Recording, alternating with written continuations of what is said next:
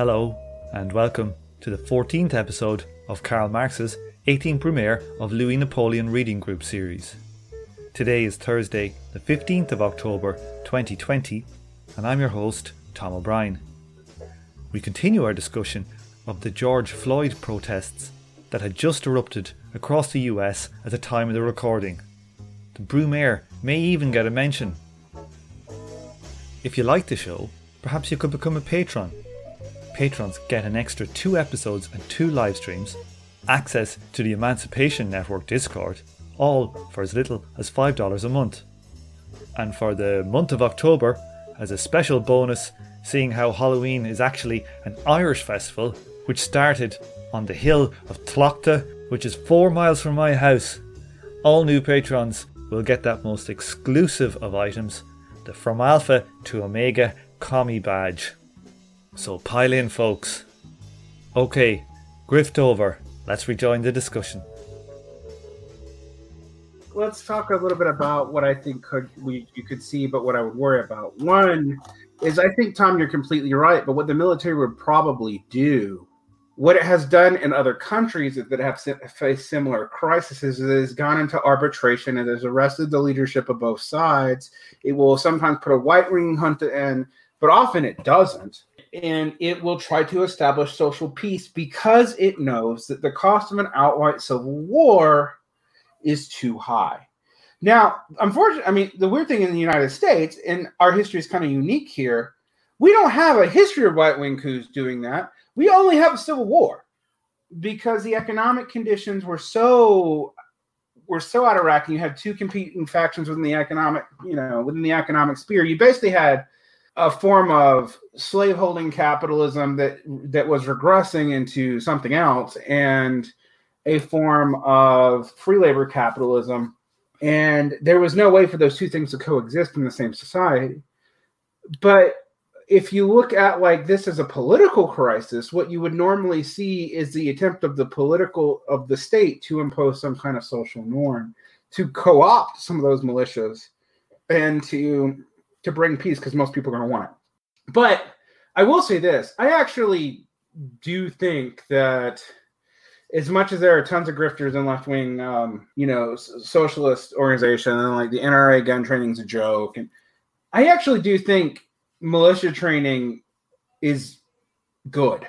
And like, it is unfortunate that most people have no experience with even policing level of arms. Like, I should not be a person who is one of your more experienced people with weaponry around you. I have no military experience. Yeah, in principle, Derek, I agree. But how do we express that in a way that doesn't go in the reactionary direction that left-wing groups and militia groups do, like independently, when you don't put them together? I don't know. I mean, here's the thing. If you are solely dominated by your fears of what's going to happen. We're talking about hopes here, right? So what do we hope for precisely? Well, what you would hope for was a totally recallable, maybe even officers decided by training and sortition, not even by merit. Frankly, no, I mean, sortition is a fine principle. Well, the thing is, you either believe that everyone can learn some of this stuff or you don't.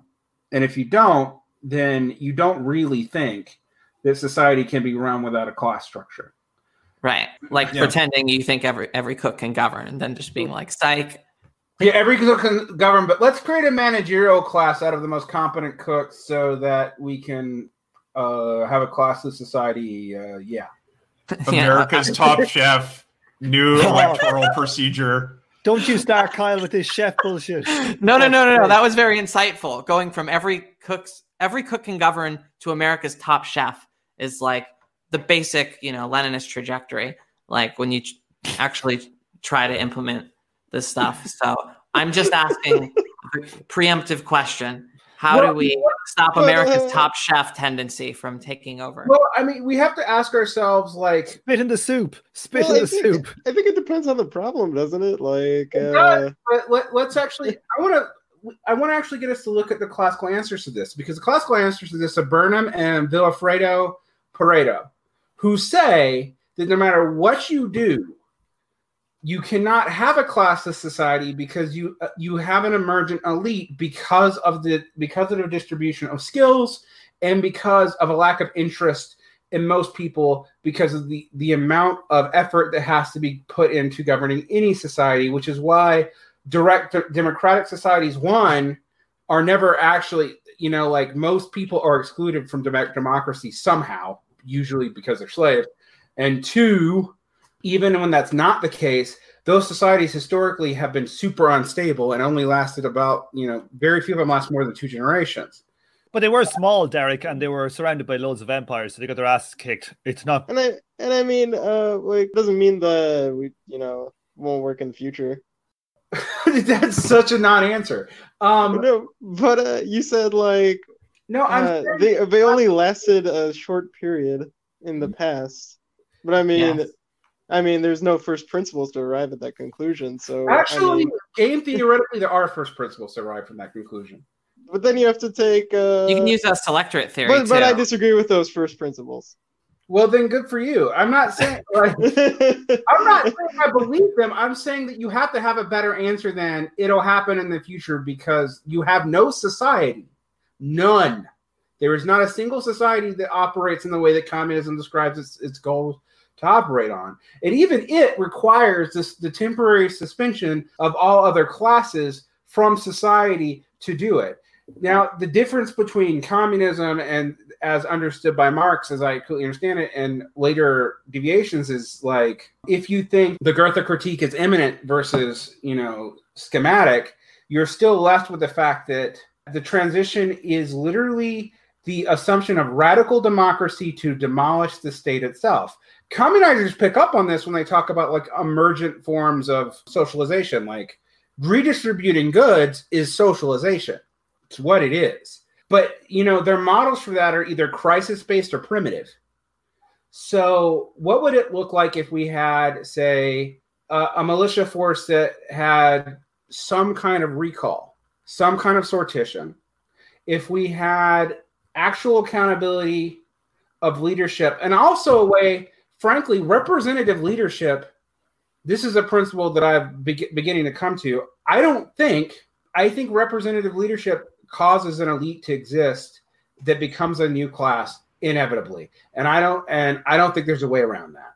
So you've given people special privileges by electing them to represent you.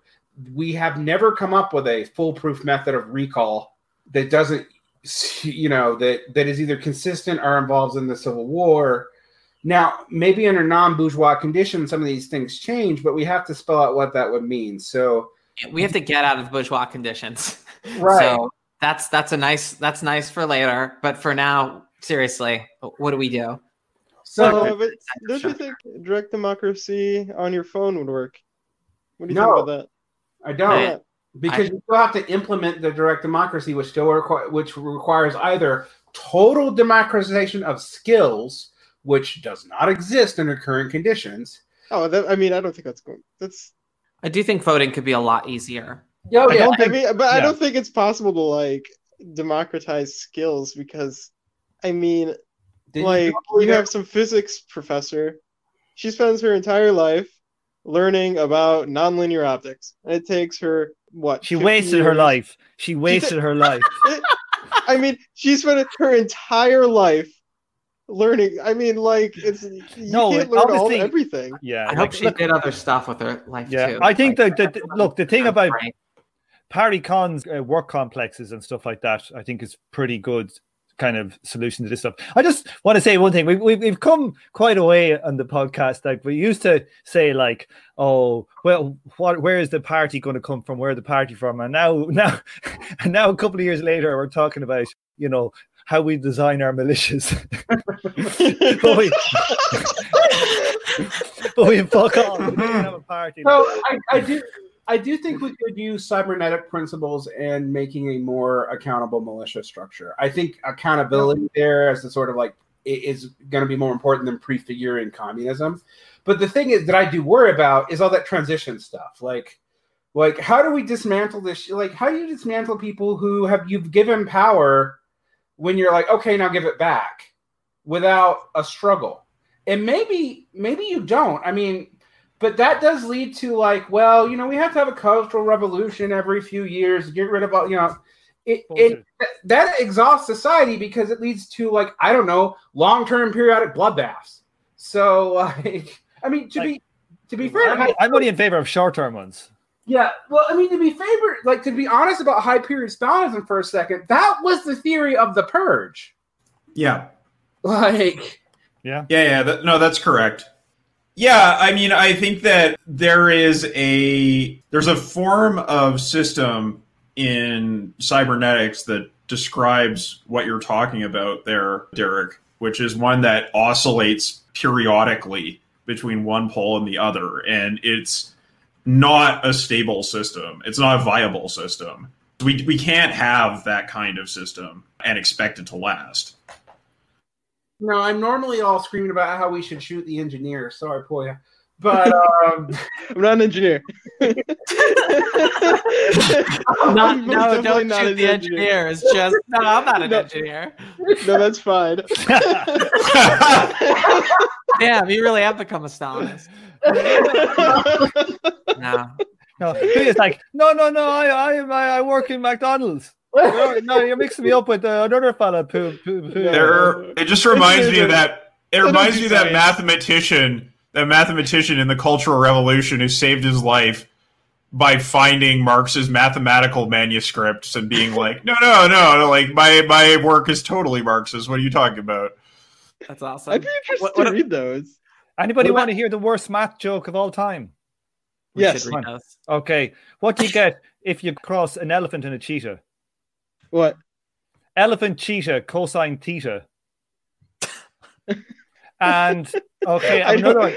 Last one for you. What do you get? What do you get if you cross a bank manager and a mountaineer? What? Undefined, because a mountaineer is a scalar. What is a bank manager? Anybody get that one? No. No. Yeah, I got it. But what is a bank manager? Yeah, sorry about that. Sorry. Like I just killed the entire stream. Sorry, I just killed the entire stream. Like you take the cross product? Yeah, dot products. Yeah. Oh yeah. Puya, don't analyze them too much. Don't analyze them too much. Okay. Let's go. Right. What have we not talked about? We haven't talked about the 18th Brumaire. I'm talking riots today. All right, I'm down. So do we see Trump as Louis Napoleon? Is he going to kill, like, I don't know. How many people did Louis Napoleon kill in the riots? Like a shit ton, right? Oh, God. Louis Napoleon, in which riots? Because there wasn't big riots with him, was there? When are you talking about, Derek? What year? Let me see. I thought that the killing was done before he was elected. The June days, he was elected in December 1848, and there was no major grape shot under his command. Yeah, I think you're right. So maybe at the start of 1870, was he around in the Paris Commune? Was he still nearly there? No, he had been captured and imprisoned at that point. He wasn't in charge of the suppression of the Commune. The June days, over 10,000 killed or injured, 4,000 deported to Algeria. That's Changarnier. Yeah, that's not Louis Napoleon. But, that is the scale of violence that was existing at that time. So, who's our, like, if Trump is our Changarnier and not our Louis Napoleon? No, Changarnier was the general. So it would have been like Adolphe Thiers or somebody like that was Trump. Who is Trump's general is the question. Well, it's the thing is, Trump has kind of messed with the army in that he keeps on putting political functionaries over military people, and that's another thing that complicates this greatly because I like Mad Dog Mateus would probably coup him. I don't know. Wait, this is like slightly unrelated, but you were talking about the job complexes. Don't you think it would be a little inefficient? Because you would have to educate. Yeah, because you would need like a lot of education for like a lot of people. Right. Well, not everybody. The thing is, not everybody is like you do 70% maybe of one of your skills and 30% of a lower one. You're still getting trained to do your 70%, and also like it's not like capitalism is efficient in training people. No, that's true. In fact, like that is why public education is such a mess. It's because capitalism is really inefficient and really dependent on free riding on its education system, but then creates all these complexes for administrative capture that are a nightmare. Because, hey, Esri, while we're also thinking about this, how do we do a bureaucratic drift in the transition period? Because that's real. Well, you just don't want it to be around for very long. You have to know when you're getting into it. I think you need to know your plan. You need to have a plan for what it is. You say we have a 10-year plan. We're going to get all our fucking input-output tables built. We're going to rearrange. We're going to get point-to-point systems working all over the place. We've got 10 years to do it, and we got to do it. And then it's turned on, and that's the fucking end of it, lads. I think you do need stuff like that. You can't just be going into it like the goddamn Russians did. Like we did that one, Kyle. Remember, like some of the shit they were talking about when we did that crossover one about that paper. Yeah. They had no plan. They had nothing. They had no idea what planning was about. Yeah, nothing at all. Yeah, literally nothing. I mean, we learned quite a lot from that, though. Yeah, we learned how to collapse a society into an even more barbaric form of capitalism than previously existed. But I mean, like about planning. Like we learned, like what were the problems with. Bit of an expensive lesson, Puya. Bit of an expensive lesson. Well, I mean, like... By that logic, Puya, they could have given up in around 1936 when all the maths was sorted. And then just went back to capitalism. Honestly, I mean, one of the greatest tragedies of the Soviet Union, aside from everything, is that like it gave capitalism cybernetics, which is this one real benefit in planning that came out of it. I mean, but it tried to like annihilate it. Right. Like cybernetics had to escape from the dialecticians. Oh, God. I mean, like emergent systems theory. Yeah, that's true. And you know what's funny is like capitalists realize that they can make some trade-offs with each other in the state and actually drop some competition to get the benefits from it. Although I don't think they do it now.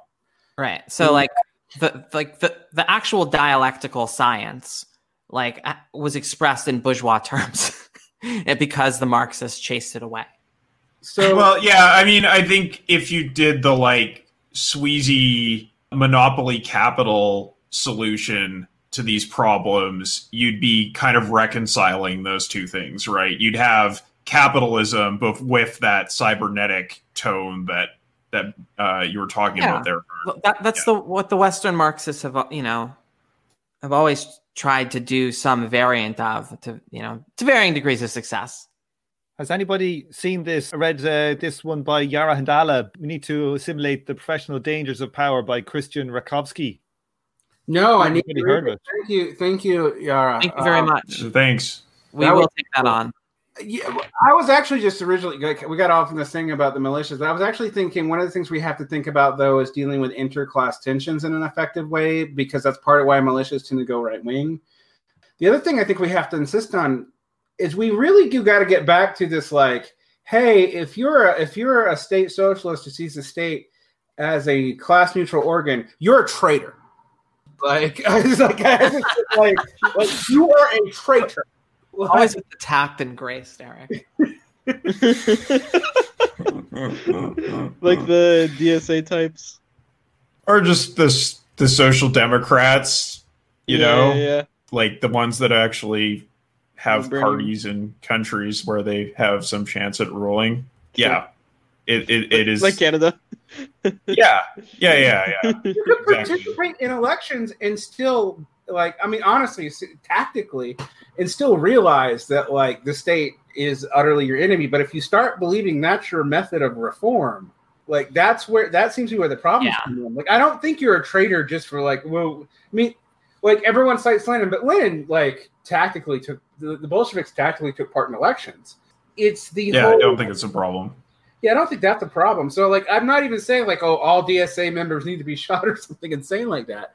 But the Bolsheviks, they ran that out of context. They ran leftists in elections. Yeah, but we're not running leftists in elections. No, we don't. We live in a place where, like, the other thing we have to think about the Bolsheviks, they weren't in a fucking bourgeois society. We are. Yeah, absolutely. But I think, Yeah. I mean, the conversations between the German Marxists and the Russian Marxists about revolutions right around the time of the Russian Revolution are totally fucking fascinating. Like, well, I think Russia was probably very uneven. Probably Moscow and St. Petersburg were very developed, or quite developed at least. But you couldn't call that a bourgeois society. No, it wasn't a bourgeois society. It had a bourgeoisie. It had capitalist production that was being encouraged by the state, but it wasn't a bourgeois society. Like no more than Ireland was a bourgeois society when they had the revolution. It was to peasants. Like both my parents came from peasant farmers. You know, everybody was a peasant farmer or a worker on a farm. That's just the reality of it. It was like 80-90% like that. But I think Russia, it has quite a lot of air. It's quite a big country. Yeah, it's all empty. It's just trees. Yeah, like so probably in a certain section of it, it was, you know, more or less bourgeois society. A friend of mine used to fly from Japan to Dublin, and he would go sometimes the Siberia route. You could go two ways. You could go via, I think, LA, and then you could go via like over Siberia. And he said like for 9 hours he was looking out the plane at night and there was no lights. I would love to go to West Russia one day. That's how big. East Russia. Oh yeah, East. Sorry, I get them confused. Well, I mean, West and East. We have to be careful though. Like, I'm gonna go and slap down the Banerjee like criterion. Like in a hybrid society, you look at the predominant form, and the predominant form of organization in Russia was a collected peasantry that had the development of 14th century England. That's pretty much like not, and that was true. Like the conditions on the ground in Russia were again closer to that of like first revolutionary France. There was a bourgeoisie, there was some industrial production, but there was not a lot of it. The proletariat was all with, but you know, all the major communist societies came out of coalitions between massive peasant bases, which Bukharin and Trotsky used to argue about how you handled that, because you needed the petty proprietors involved because they were more of the society than the proletariat. I mean, that's what those debates are about. But I mean, it's fair to say that's not the situation we're facing now. Yeah. So, like, when I bring this stuff up now, I'm saying, like, we can't use that as a model at all, only partially as a model, because, like, the other thing I keep on hearing about, like, is we need, like, revolutionary defeatism, and I'm like, against what? Against whom? Where? Like, sure, it's a stance to take. Coronavirus, climate change. Yeah, we need revolutionary defeatism against terrorism. Like, don't forget ISIS. ISIS, they're coming back. But I think like those debates, they kind of homogenize it. But you know, you want to be materialist, or you know, you look at what's the physical development, and yeah, it's quite uneven. It's so uneven that you cannot say that even in Moscow, the predominant form of social life was capitalist, even though it was clearly developing rapidly, even in Moscow. Yeah, like Vita was doing all kinds of state-led capitalist development, but it wasn't a capitalist society. It just wasn't. It's all kicking off now again. Well, I think it depends on where you are, is what I'm saying. You had peasant sections, and you also had Let's get away from talking about Russia. Come on, I mean, Jesus Christ! There's something happening in America. I'm just looking at Twitter now. We should do a mode of production reading at some point, because this is a good question for a time when there's not riots. Like in Austin, you go to Kenya. You know, there's in the cities, you know, it's capitalist, and in the outside, or it's non-capitalist. Yeah, but that's not where the revolution. If the revolution starts there, it's not going to end up working. Is the point, Puya? Because you get crushed. I mean, it really depends. If there's like, anyway, we could talk about this all day. Let's just move on. We'll talk about the production and world revolution. So another time. So here's the thing: we think these riots have a class character. I think that's undeniable. I don't think, though, class character equals like they are done for explicitly socialist reasons. Not wanting police murder is like a kind of humanist reason, and in an expanded socialist political program, there's a de facto sympathy for that. Like, we shouldn't tolerate these like reactionary formations in bourgeois society that continuously reconstruct and perpetuate historical injustices and racial differentials and fucking murdering, and also just police murder in general, like just people getting murdered in the streets by cops. Yeah, I mean, even in the worst stages of the God, I'm going to sound like a tanky right now, but I don't mean it that way. But even in the worst stages of like social violence in Russia, like they still at least gave you a show trial. So like, and it wasn't in the street. That is different. That's something else. So yeah, I mean, I agree with you guys on that, but I also think I'm all about this. Like, I'm not one of these people like, oh, it's not the revolution, so But I mean, as I pointed out, like bread riots were crucial. Like I was arguing with Douglas Lane, and I was like, no, it's not the revolution, but bread riots were crucial to the Mensheviks and Bolsheviks being able to do anything. Like, absolutely. Like bread riots and rent riots are huge instigating factors in any kind of like radicalization. Anti-police riots are part of that too. The thing is with the police riots is if you lose the focus on the state as a class organ, if we lose that narrative, it is easy for someone to use the state to like basically say, hey, our monopoly violence arm, because that's really what the state is. We're going to calm it down for a little while. You guys can just chill. We're going to reinstate some kind of social peace. We can all get integrated together. Like, didn't we get that after Ferguson? Mm-hmm. Is that going to work again? Wouldn't it have to be like so much more extreme than the like bureaucratic clusterfuck of American politics would allow? Martial law. Like historically, that's what this. Historically speaking, in other societies, and America is somewhat exceptional in this. And as much as I talk about how there is no like American exceptionalism bullshit, it is somewhat exceptional at this, as is Canada, as is the UK. But like, this is when martial law kicks in. That's what normally happens. I've lived through it. Yeah. Is this where like things have just finally broken to the point where like to restore social peace, we have to take the gloves off? Like, not us take the gloves off, but them. Yeah, like, but the thing is, like, and if socialists start getting all, oh, FDR is so awesome, we just need a New Deal, and all that apologia, like, that you saw, like, all that fucking, like, FDR apologia shit, that's not going to fly, and we're going to be part of, like, we're going to be seen as part of the elite class that is the enemy. Mm-hmm. By the very people we would want to be on our side. Yeah, then they'd be right. They'd be right. Yeah, no, absolutely, they'd be right. News just in: Attorney General William Barr announces it's a federal crime to cross state lines or use interstate facilities to incite or participate in violent rioting. Are they going to shut down all the different states? Block off the different states? They wouldn't even do it for fucking coronavirus. Yeah, seriously.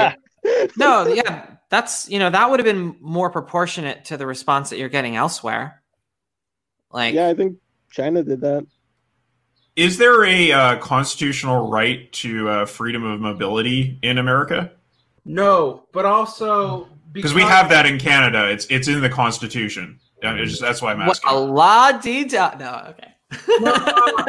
Well, we do have a freedom against internal passports. Like, that's explicit. But okay, yeah, that's what I was kind of talking about. Yeah, but after 2006, and really going all the way back to enforcement acts, no, the states can temporarily shut their borders in terms of emergency powers because it's not an explicit constitutional amendment.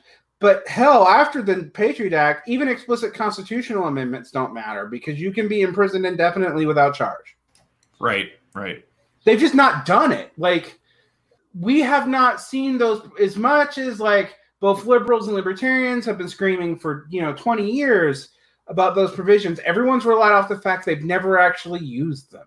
That there's social norms that have stopped those things from being invoked. Now, I think if Trump uses them for anything other than this, he's done. And he's probably done anyway, frankly. I mean, this is probably beyond the pay grade of a former real estate man.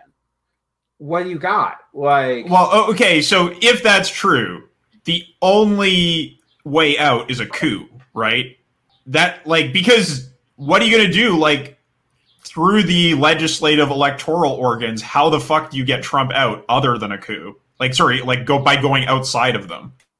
You really don't. I mean, what would likely happen is what's probably happening right now in ways we don't understand is the quote unquote deep state. But a lot of the state apparatus is probably assuming a lot more functions than it normally does. But the issue is Republicans have used negative state power for so long, and by that I mean they just don't fill positions, that all these things are not automatable, but it's also beyond Trump's pay grade. And it's all coming to a head now. Yeah, we've been talking about this extensively in the beer reading group, what specific functions of the U.S. state have atrophied and why Trump is such a problem given the context that he's in. So what do we do with that? I mean, what I'm saying, if you start putting political functionaries in the military, that's a problem. Even for example, during the neoconservative years, they really didn't do that. Yeah, I think the closest thing you got was Rumsfeld's weird business reorg of the military, right? Right. But so what kind of positions exactly are you talking about when you say that Trump's been filling positions with political functionaries? Well, he's been collapsing, in the military, he's been collapsing various chairs into one another into sub-deputy appointments. He has also not filled, most of the health, human services and a lot of the State Department are actually run by sub-deputies right now. And that's been perpetual. So the only thing he's been filling is the judiciary. And that's because his backers understand that's super important. But why is he not filling them, do you think? Is it to weaken them, doing a Bonaparte and put in, just leave temporary weirdos in there so they don't have an institutional power? Correct. And I mean, some of that is the whole deep state paranoia stuff, but some of that is weirdly, this is why I would always argue with the anti-politicos. Weirdly, this outsider business person thinks you run something by business toadyism, which will not work in a system that's complicated. You can do that when you're just hawking, real estate. You can't do that. Well, let's be honest. Trump was a failure in that world as well. Right. So, we used to use Trump as, I remember before he became an entertainment figure, that we used him as, the sign of a failed businessman. They actually did. I remember that. He was, famous for being the world's most famous bankrupt. He genuinely was. Are we saying, then, that the military has been so atrophied, it doesn't even have the capacity to do a coup and substitute itself for the normal administration of society? Well, it's never had to do it. And while, no, I don't think it actually has, but its technical leadership probably, it would actually have to come from slightly lower than top brass. So an officer's coup kind of thing. Yes. Like they had in Japan. Correct. How much social support would something like that get? And could it overcome the hit? Because I actually think there's some legitimacy to this, emphasis on the shift to hegemony over formal domination and having cultural practices where the rule of law is embedded to an extent. I think that would violate a lot of the actual things that keep capitalism together in America in a way that would be disruptive. But we've already seen that. One of the things we've been frustrated with liberals about is how they've been complaining about norms. But one of their points that is actually fair is half of all this worked because of norms that were unstated. And we've only had one other crisis where those norms were violated, and they were violated by our semi-votapartist figure of FDR, and where they had to go and make those norms legal. But it's in no one's interest now to make those norms legal. And also, we don't live in a time where Congress sees its democratic functioning as even necessary, which is ironic, right? One of the ironies, and this is one of the things. It's necessary, Derek, that it doesn't work. Right. But one of the ironies now of the 60s is the progressive reform movements of the 60s led to the democratization of a lot of elements of the legislative state, which has led to me, strategic and deliberate obfuscation of those positions. And so what I mean by that, you have seen the deliberate abnegation of positive power from Congress over and over and over again, because it needs so much money to maintain its seat if anyone actually notices what it's doing, that you have two things that are going on. You have capture by donors, which want a status quo maintained, and you have keep your damn head down on the medium level, because you need to be famous nationally and you need to be loved locally. But if you do anything to get you in the interim, you're likely to get headhunted out of your position. And we've had these, we debated about this, and it doesn't work the same way as it does in parliamentary systems, but we have had increasing rules capture in the Senate. So positions that were not as, Mitch McConnell has more power than, say, prior heads of the Senate. And that's why the Senate has taken on such a particularly reactionary mode right now. I mean, one of the interesting things about United States politics, you mentioned it with the judiciary, but it's also actually been with the Senate, is prior to 2012, those institutions were actually checks on temporary political influences in the popular real, which tended conservative, even if they didn't have majority backing, because of the way we divide up the country. That has stopped now. So it's concentrations of power. But interestingly, those concentrations of power are almost purely negative. No one can do anything, and no one wants to risk doing anything. It reminds me of the degeneration of the Han state in China into that sort of regional aristocratic control. The influences of the members of the elite towards the state were just negative. What do people think about all the stuff that's going on about how bad a kind of operational management of the two countries that have had most outsourcing of production, like the UK and America, that they're all their politicians and their upper managerial class are kind of become people who are specialized in managing PR for their price share and buybacks and all this stuff. And they lack kind of core competency in actual old-fashioned managerial engineering type skills. Right. I actually think there's a lot of truth to that, but I would actually say it's not just in the United States and the UK. The shift in, say, the PRC from the red engineers into the red economist and now into the red lawyers, the same shift you see in the United States over the same period of time. So this idea that we live in an attention economy that's largely controlled by IP and PR has, to me, obscured both the necessary skills of, actually running things, but also the relationship to the commodity form. I mean, the amount of people who think that the U.S. is not productive, makes me laugh, because it's still the second largest productive, manufacturer in the world.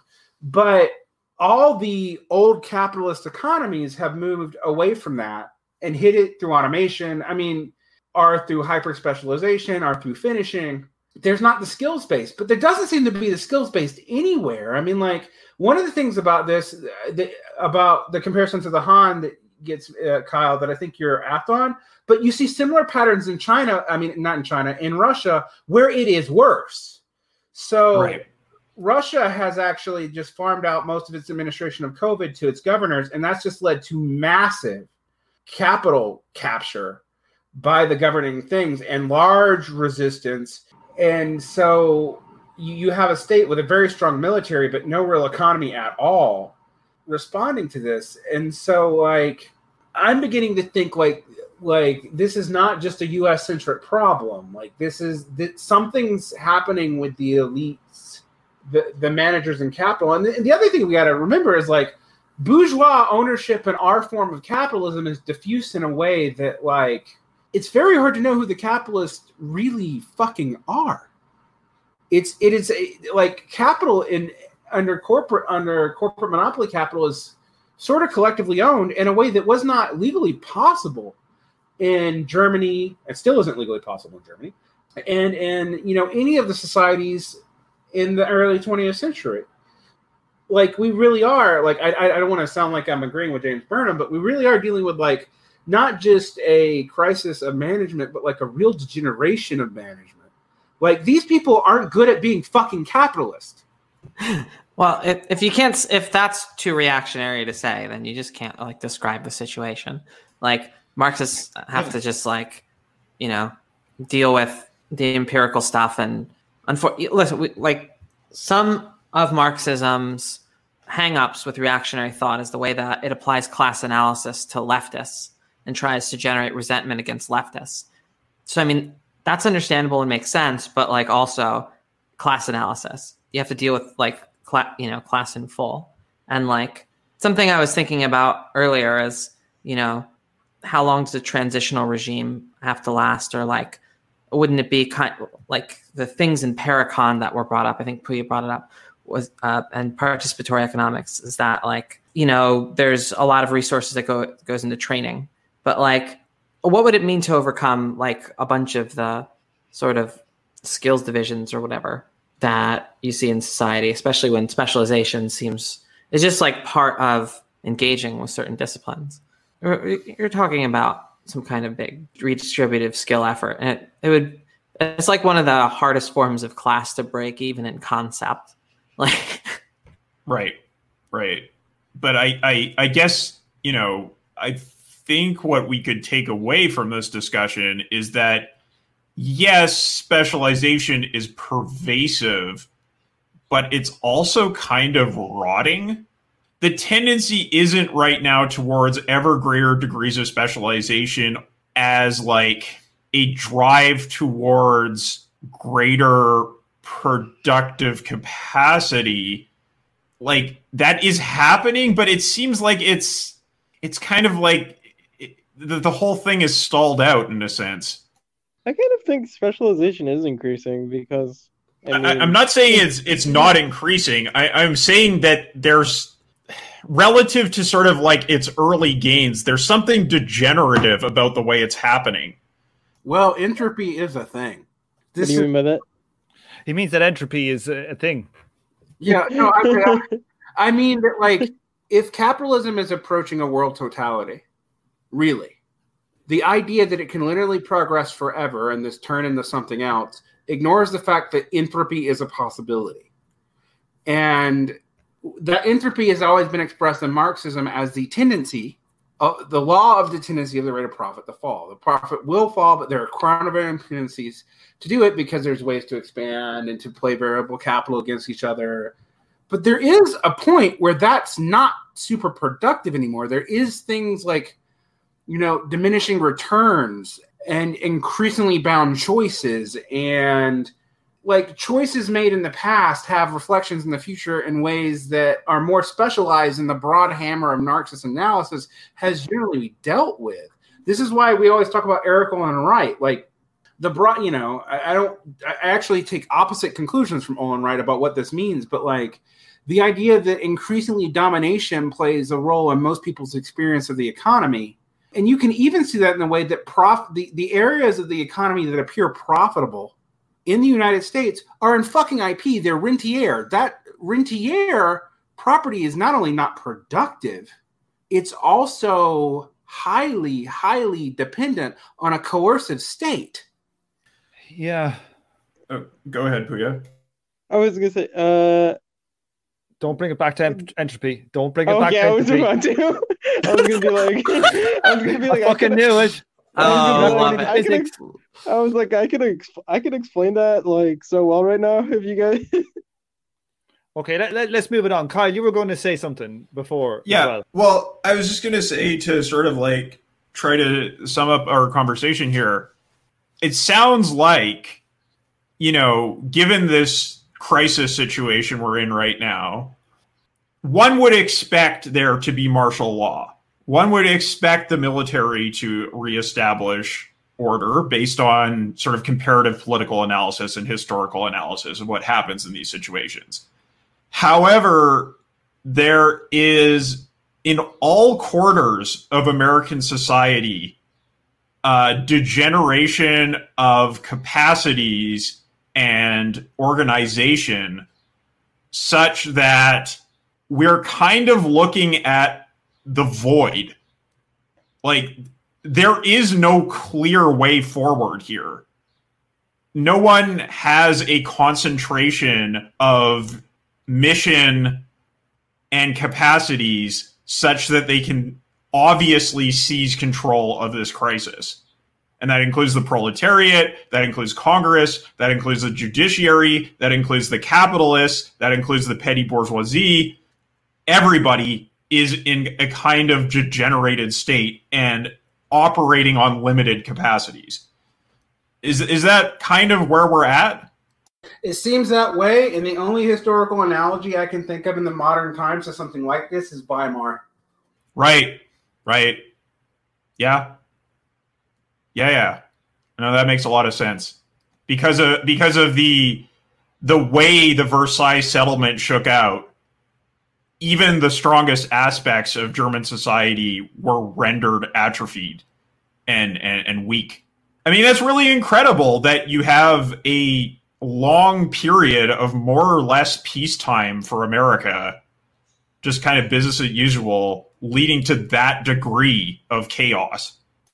Well, I mean, you have a non-competitive hegemonic closed system, and right. The thing is, the examples we can think of this are all pre-modern. Like I say, it's analogous to Weimar, but Weimar is not, like, Germany was not actually the dominant global power. It was just the most developed, not dominant global power.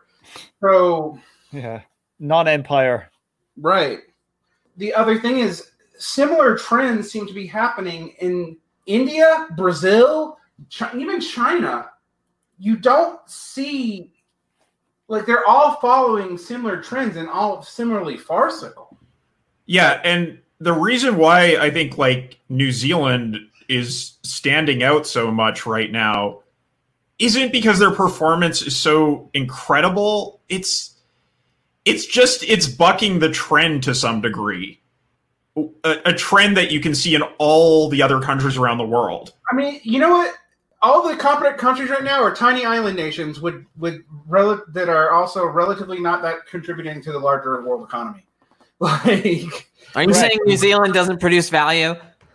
No, it produces goddamn sheep. Let's be honest. And you leave New Zealand out of this. Like, none of these are cores of the capitalist circuit.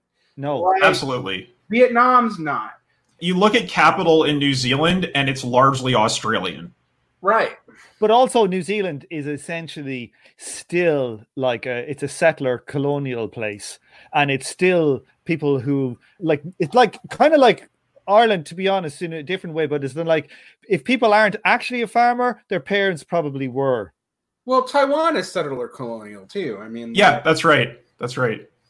You're right, Tom. That's very true. And so here, now that we've got way down the rabbit hole, let's pull it back up. What do you want to say?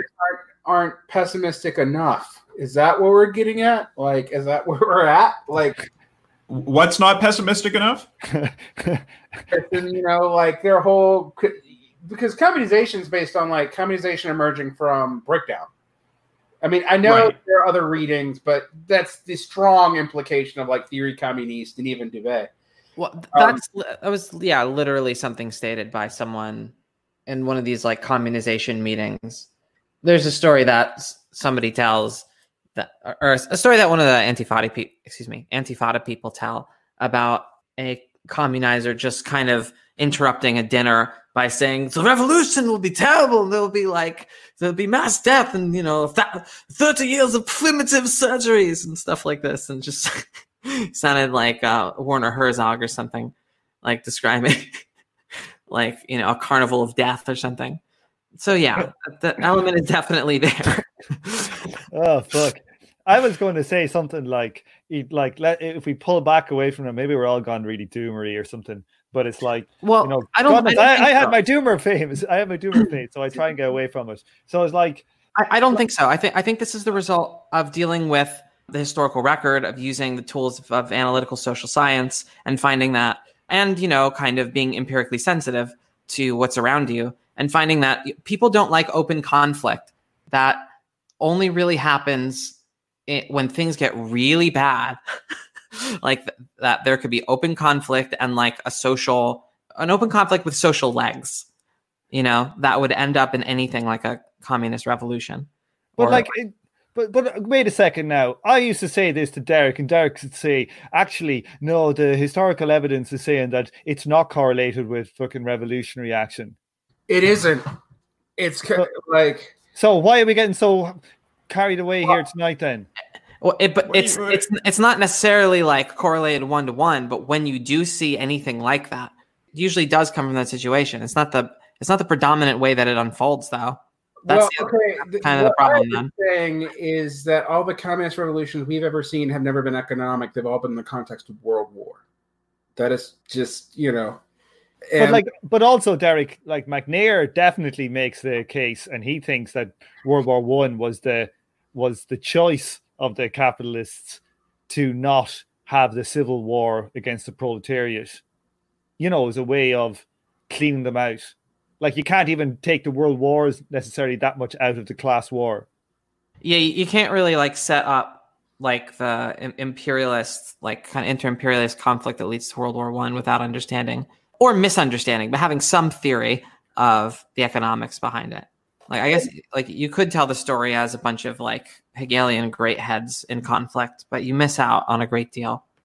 Well, my only point is like all this stuff might be necessary for a communist revolution or whatever. It's not sufficient. But it's not how history works. Way not sufficient. And historically speaking, it tends to tip right wing. Our examples of this in the past are Cadillo forms, military government, total disintegration, subsumption by another major power, which is how Britain really avoided it. That's what happens. Yeah. Yeah, and the forms of it's looking good for Canada, Kyle. It's looking good for Canada. And the forms of communist revolution that that do take hold are the especially reactionary kind for the most part. So yeah, it's not like a pretty record. What are the chances for revolution? Like, is it going to look very different, or are we talking about something like a very different kind of phenomenon? Is it related at all? Revolution is it. I think the chances for revolution in the United States are getting higher and higher. But being our revolution, I don't know. What, Bernie Sanders? Yeah, no. Our revolution, baby. Our revolution. No. I think, what Derek means is, I know, I'm joking. I mean, a reestablishment of another elite class. I mean, like... that's what will likely happen. But getting it back a bit away from all this crazy revolution talk, there is also the class compromise, which is very much a part of the bourgeois plans. So what is the class compromise? Who does it come from? Is the class compromise part of the bourgeois plans? Because I sure as shit haven't been hearing that from the bourgeoisie. It was like 50 years ago. No, I mean, like in times of crisis, they'd pull it out of their hat. Like, that's what Bonapartism and fascism and all that is like a class switch where the sides. But the thing is, who the fuck are they going to use? What class compromise is there? Like, we cut you a check. Isn't that good enough? We cut you a $2,000 a month for a check for a while. The Yang Gang. The Yang Gang is the new Bonaparte. No, I mean, Yang should run again after that. I think MMT as a positive electoral platform is literally a class compromise position. Yeah. And there are elements of capitalists that are willing to play it, but most of them don't seem being willing to right now. Like, they're willing to have total. Like, this is what I don't understand. Even a libertarian for me was like, oh my God, they're literally willing to let 2 cities burn and things degenerate towards what looks to be informal guerrilla civil war to not do anything. That's weird. That's what I see out of the bourgeoisie right now. Yeah, but like things change as the class, as their positions change, their offer will change. It's not static. Even if they've been inept up to now, it's not a static thing. So, yeah, to be fair, we're seeing that from the bourgeois representatives. We're not actually seeing much from the bourgeoisie at all. Like, if Bill Gates and Bezos and stuff start stepping in a real way, like, they probably would step in towards a class compromise. Of course they will. And if we get chipped, for our coronavirus, so we're not standing too close to each other. That'll be good. Anybody? Who's going to get chipped? I hated to side with the libertarians, but I have been somewhat worried about the progressive use of this for real social control. They're not totally out there gourd about that. Oh, yeah, they're right. Yeah. They're right. They're definitely right about that. Look, like, I could see Gates kind of getting some of his buddies together and trying to sort this shit out. With the failure, the abject failure of the Bloomberg campaign, I don't know. Like, I think he's cautious about doing that because he knows it might not work.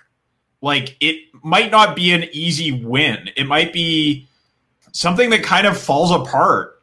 Like, Bezos, I honestly don't think is the guy. He's rich as hell, but I don't think he's the guy.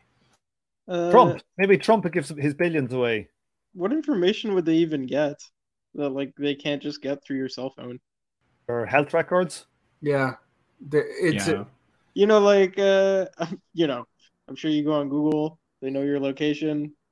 No one's really coordinating all that for anything other than advertisement, and that will change. I know there's a lot of Marxists who are engineer brainy who really don't have problems with total social control. But it's a fact. No, but I mean, why wouldn't it want to, like, chip you and, like, you can have a cell phone? We're joking because that's a conspiracy theory on the right now.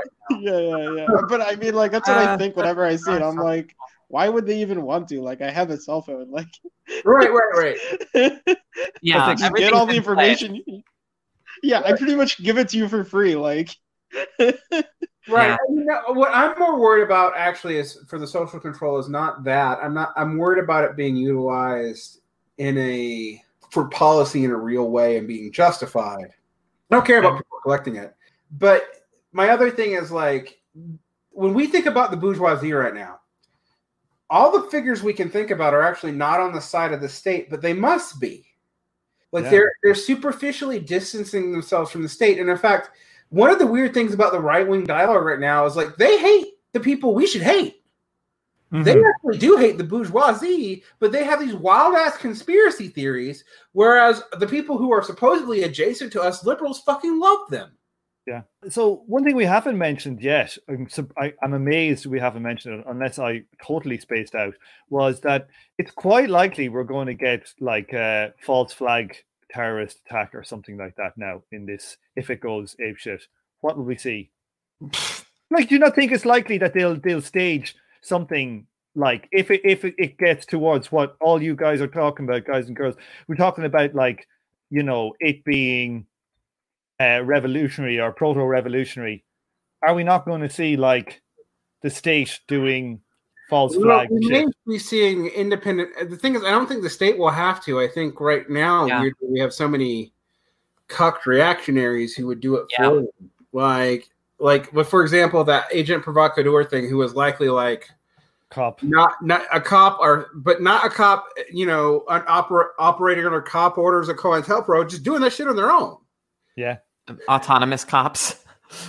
That's terrifying. Copunization theory. Just people that have a functional character. No, I mean, I don't know. It's worth thinking about how, like COINTELPRO for the 2020s. You know what I mean? It will be a thing. It is a thing. Well, I mean, it is a thing, but I don't know. If you ever read the handbook for, like, I forget if it is the old FBI like handbook for sabotaging like, revolutionary groups and peace groups and stuff. It just has this list of stuff that I see all the time that like left milieu sort of like autonomously reproduce because of the sort of, I don't know, music scene, kind of like literature scene kind of dynamics of the left. Like it just produces this like purposeful stupidity. When I studied COINTELPRO, one of the things I learned was that except for the Panthers, the COINTELPRO didn't have to do anything except things we were already doing. And they just had to boost the signal on. Right. They did. It's like the changelings from Deep Space Nine. They just try to bring out the most paranoid instincts in your own, like that are already present in the society. They cultivate and amplify those voices to destabilize it. Check out Jumpsuit Utopia, by the way. Oh dear. Yeah, Tom, I basically agree with what's being said. Like, this stuff is just going to emerge organically from society, and there will be false flags that are done, but like you kind of just would expect that would happen. Like, that's just like, you look at what happened in Syria, right? Like, there were false flag operations, but it kind of everybody was doing them. It's an aspect of what happens in this kind of chaos. Well, this isn't even a hypothetical. So in Arizona, yesterday there was a shooting at like a immigrant refugee like nonprofit. Like that was yesterday.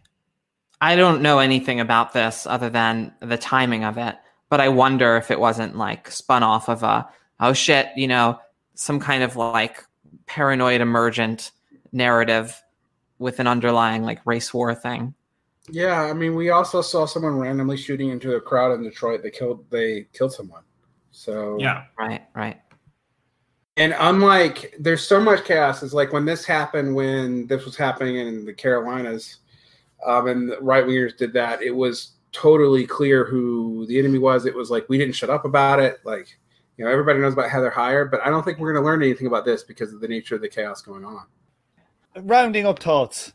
Anybody have anything to say that we haven't said? We'll just say the situation is highly conjunctural at this time. Oh, good. That's a very helpful thing to say. Yeah.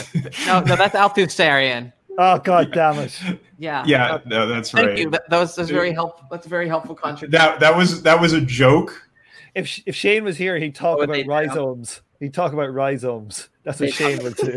You think they would? I don't know.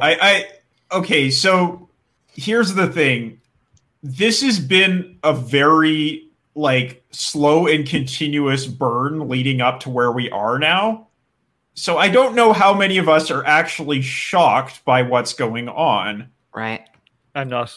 Yeah. I'm not. It interacts with our discussions of revolutionary strategy, and that this is why Marxists have become attracted to Bakunin's political positions, is that riots exist in real life sometimes. And most of the things Marxian strategy relies on don't right now. Like, Marxists have found these social tantrums to be the only social activity that really goes on in their lives, period. And so are trying to think about what out of a situation like this could it possibly mean to be a communist. That's why I think you have people that are thinking of themselves as Marxists in methodologically or conceptually significant ways that don't end up with Marxian conclusions on the left. Now, the whole Marxist tradition is a lot of Lassallean stuff. So the word is already being abused. But if you object to, Marxists with Bakuninist politics, essentially, you have to admit, at least it's being bent, leftward in a revolutionary direction instead of towards the state. Burn it all down. I think it's an acceptable way of looking at things as a Marxist, even if I don't buy all of it, but how can you not be sympathetic? Somebody with no theory that is just driven by a vague sense of justice can look at this and make the right call. Yeah, it's inspiring, really. It's like watching Slave Revolt or something. You know what I mean? Yeah. It's inspiring. Derek, I've been saying this shit's been coming and you've been saying no. Well, fuck you, Derek. Fuck you. What? Tom has an empirical prediction over me for once, so he's right. I'm going to give him that. Wait till you see now. MMT will come in. The rate of profit's going to go up. I'm only joking. I am joking there. I'm not. That's not my critique. But no, but I thought that sometimes my Frankfurt School tendencies kick in and just think social dominion is so overwhelming that people are just going to take it because they have. Yeah, and it's really fundamental for us to understand that the Frankfurt stuff is written post the failures, and it's like, it's like being a poker player, like trying to play properly after you mess up and lose a load of money in a hand. Mm-hmm. You're going to analyze shit wrong, and you're going to lose more money. And I think there is a big. It's inevitable they will have influence at those historical pieces in time because everybody will be thinking, oh, they're right. But we've got to, the crises are going to keep coming. And all we can hope for is that this is probably not the one. But like with more and more people becoming socialist or communist aware, that things will emerge. Like we're a long way now, Derek, from the first time you were on the show and we're talking about Occupy. Yeah, we are. I mean, we've been in this for what?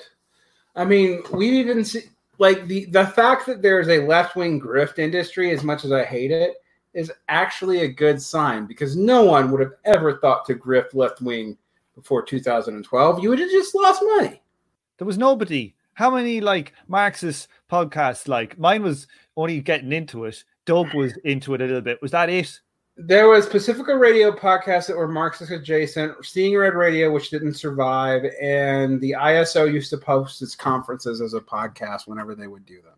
And like it was Doug and me, and that was it. Yeah. And now there's probably 1,000. Well, more. I guess one positive thing I can say about this situation is that we are seeing widespread disorganization and degeneration in all sectors of society. The people who are going to profit or thrive or even just get by in this kind of situation are the ones who are organized. So there's some value to, trying to find ways to be more organized. It's not completely without opportunity for us. It's just, it's dire. It's a bad situation, but there are going to be openings.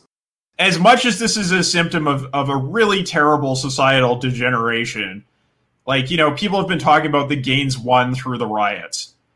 And it's like, well, those are real. There will be opportunities for more such gains. It's not completely hopeless. It's just going to be a hell of a ride. Yeah. The question for enduring hope is, part of what makes enduring hope is that like the military's name for their assault. Yeah. I'm just Lassalleanizing everything. I'm translating it to terms we can all understand. So when I was talking about, Marxist adopting Bakuninist kind of conclusions and stuff like that, what does it mean to kind of object to that, even though it has such empirical resonance? It's that there has to still be like forms of organization that are helpful, or potentially that could be helpful that like can come out of them. It's probably not even things that we can build ourselves necessarily, but like what could there be anything that outlives the actual unsustainable, social tantrum and can continue to apply some kind of not comparable force, but, to hold the torch in any meaningful sense at all. Like that isn't just a grift. Yeah, right. We're not. That isn't just a grift. That isn't pushed out by the grift. How do you prevent that dynamic from forming? How do you stop the rent cartel market from forming? Like Barracks radical response to that. Barracks communism. You heard it here first. I've got a question for Kyle. Is that it? That's all it's going to get is barracks communism and MUFON? Because I think this is a good question. I think it's the only Marxist organizing question. If you're not going to give in completely to Bakunin and just be like, nah, I mean, I don't know. Even Bakunin believed in like conspiracies and stuff. You could like influence a crowd or something. Do we have anything to say to that? Like, maybe if you just have a little, socialist conspiracy cult that tries to, manipulate the riot, like, is that it? Is that all we got? The problem is we're running out of time. That's where I'm at. We've run out of time. We needed the Bernie movement, but we also squandered so much effort on it. And like, I don't really know how to reconcile that because I agree with Tom. We needed it, but we also we didn't build these other organizations. We didn't. Is Bernie going to be like Louis Blanc and betray us all? He kind of already has. Yeah, he already betrayed us. Yeah. And he's still decent in a number of ways. But yeah, I mean, if we're taking the hard line on the Lassallean strategy that Derek was talking about earlier, these people are traitors. And yeah, of course Bernie's a traitor. Like Bernie can't even buck the party. So I have a question for Kyle here. Kyle, you like to make role-playing games and design them. What name would you give this one if it was one of your games? Well, I've never been much of a marketer, Tom. I'll have to get back to you on that one. That's a tough question to get on the spot. Escape from Minneapolis, Murder Fest, Weekend with Bernie. I don't know. Well, come on, we gotta have something. Tom, I mean, like Escape from Minneapolis, like that Escape series came out of like the fever dreams of the 80s. And we're just not in that position right now. Like it's a different situation. How about the Me 3? Yeah, after Me Too movement failed. I'm concerned, Tom. I'm not mad. I'm just concerned. I feel like the boomer is starting to reach your brain. It's reached us all. I spent all day yesterday editing 2 episodes. Well, I have Barbie girl stuck in my head, so you have to live with something. I'm a Barbie girl with a Barbie world. I mean, yeah, it's infectious. Imagination is your creation. Let's go. Good night. Hey now. Yeah, I remember I cycled across Europe one summer, and when we were cycling through Germany, they had this song. I don't know if anyone remembers this one called "Blue, I Am Blue, I Am Blue." Oh, who could forget? Yeah. That one. And we were in Germany, right? And before we had mobile phones, I mean, no idea what was going on in the rest of the world, and we're like going, that fucking blues song. We're saying only in Germany could be a fucking popular song. And we came back to Ireland then, 3 months later, and it was number 1 for 14 weeks straight. It prefigured Gangnam Style as That's harsh on Gangnam Style now. Come on. I am blue, I am blue, I am blue. That's the fucking lyric. I was going to say, Gangnam Style is actually really funny if you speak. Yeah, that's true. Yeah. That was actually social satire. That time, the farce did or was it not tragedy? Or sorry, it was not farce following tragedy. Also, Barbie Girl had some social satire to it, and it was the subject of a lawsuit, which is kind of fascinating.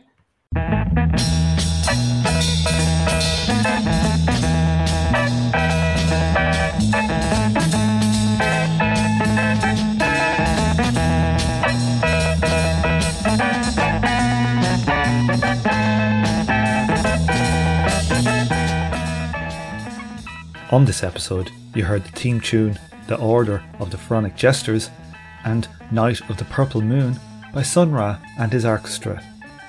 The artwork for the show was created by the Korean artist and author of the 2019 Marx Engels illustration book. You can check out links to his work and Twitter account in the show notes. Thank you for listening, and please join me for the next episode of From Alpha to Omega.